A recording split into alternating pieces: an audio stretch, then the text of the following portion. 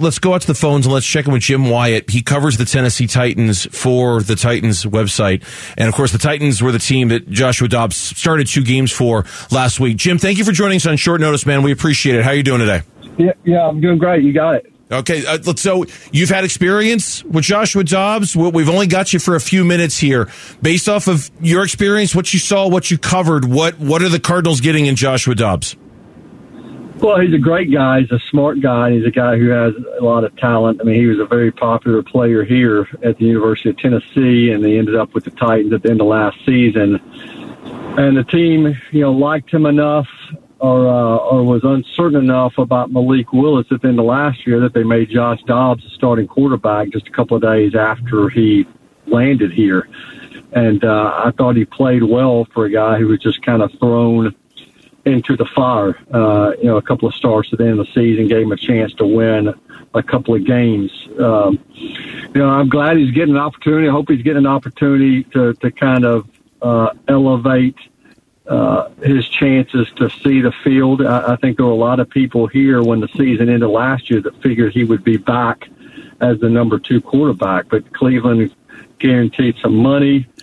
He had a better opportunity there than what they could promise him here, the way things unfolded.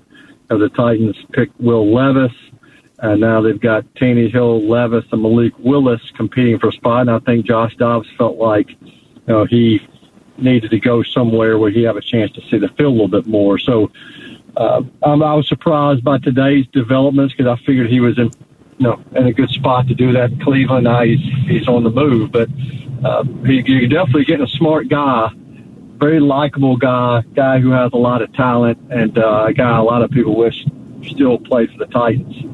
Yeah, one of the things I know that the Cardinals do like about him is that they're familiar with him. They like the familiarity. Athletic, good arm, smart kid. But some of these coaches on the Cardinals staff, including Drew Petzing, they were with him last year in Cleveland. And it's very similar offense. So they're expecting this will be a very easy transition for him. Yeah, and he moves well. I mean, and really, to be honest with you, when you got a guy who's an aerospace engineer, that was his major. A guy's an astronaut. I mean, he picks up things very quickly, and you could tell that when he got here last year in December. He signed, and then less than a week later, he's starting and picking up the offense in a hurry, and then by 10 days later, he's starting in a game trying to get this team in the playoffs. And if not for a late game turnover, he would have guided the Titans into the playoffs last year. So there's no question he has the smarts. I think there's no question he has the arm strength and some athletic ability. And he's not a guy either that's going – he's probably about a perfect teammate as you could have because he's just a classy young man who is willing to help people around him. I mean, he became a big, favorite in the locker room just in a short time there. I'm a Vanderbilt fan. He obviously went to the University of Tennessee. I had not known him. The first day he saw me, I was wearing a Vanderbilt visor, and he, before he left, about a week later, he told me he was going to get me a new visor, and then he shows up in the locker room one day with a Tennessee visor, wanted to get me to switch out. But I would not do that, although I do think he's a very nice young man and certainly knows how to get along with people. Yeah. Jim Wyatt, he covers the Titans. He's our guest here on the Burns and Gambo show. Is he the kind of quarterback that if we're talking about long-term solution as a backup, is that a role that you envision him playing over the course of his NFL career? Is that how he projects in your mind? I think so, and I think really he just kind of has needed a chance. It hasn't worked out that way, for one reason or another. I kind of thought maybe that would happen in Pittsburgh. It didn't, and the reality is when last season ended, I thought he would be back, and I was a little bit surprised that he didn't come back to the team. But again, I think it was because he had some guaranteed money offered, and he goes to Cleveland and felt like he had a good opportunity.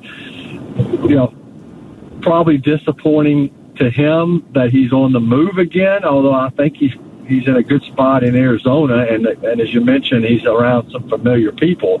I'm sure that's what he wants. But he just needs somebody to give him a chance. And the fact that the Cardinals were willing to trade for him tells you that they must like him and are willing to do that. But long term, we'll have to see, because it's not something that's worked out for him yet. Jim, we appreciate the time, especially on short notice. Thanks for joining us, and enjoy your Tennessee visor, okay? No, I will not be wearing that. I'll be rocking the Star V Vandy visor. But I appreciate it. But unfortunately, people mistake that for a Cowboys visor, which is the last thing I want people to do. Amen to that. I didn't even know Vanderbilt had a football program. You see, they're going to go to a bowl game this year. So keep an eye out for that. All right, Jim. We appreciate the time, man. Thanks for coming on. All right, appreciate it. You got it.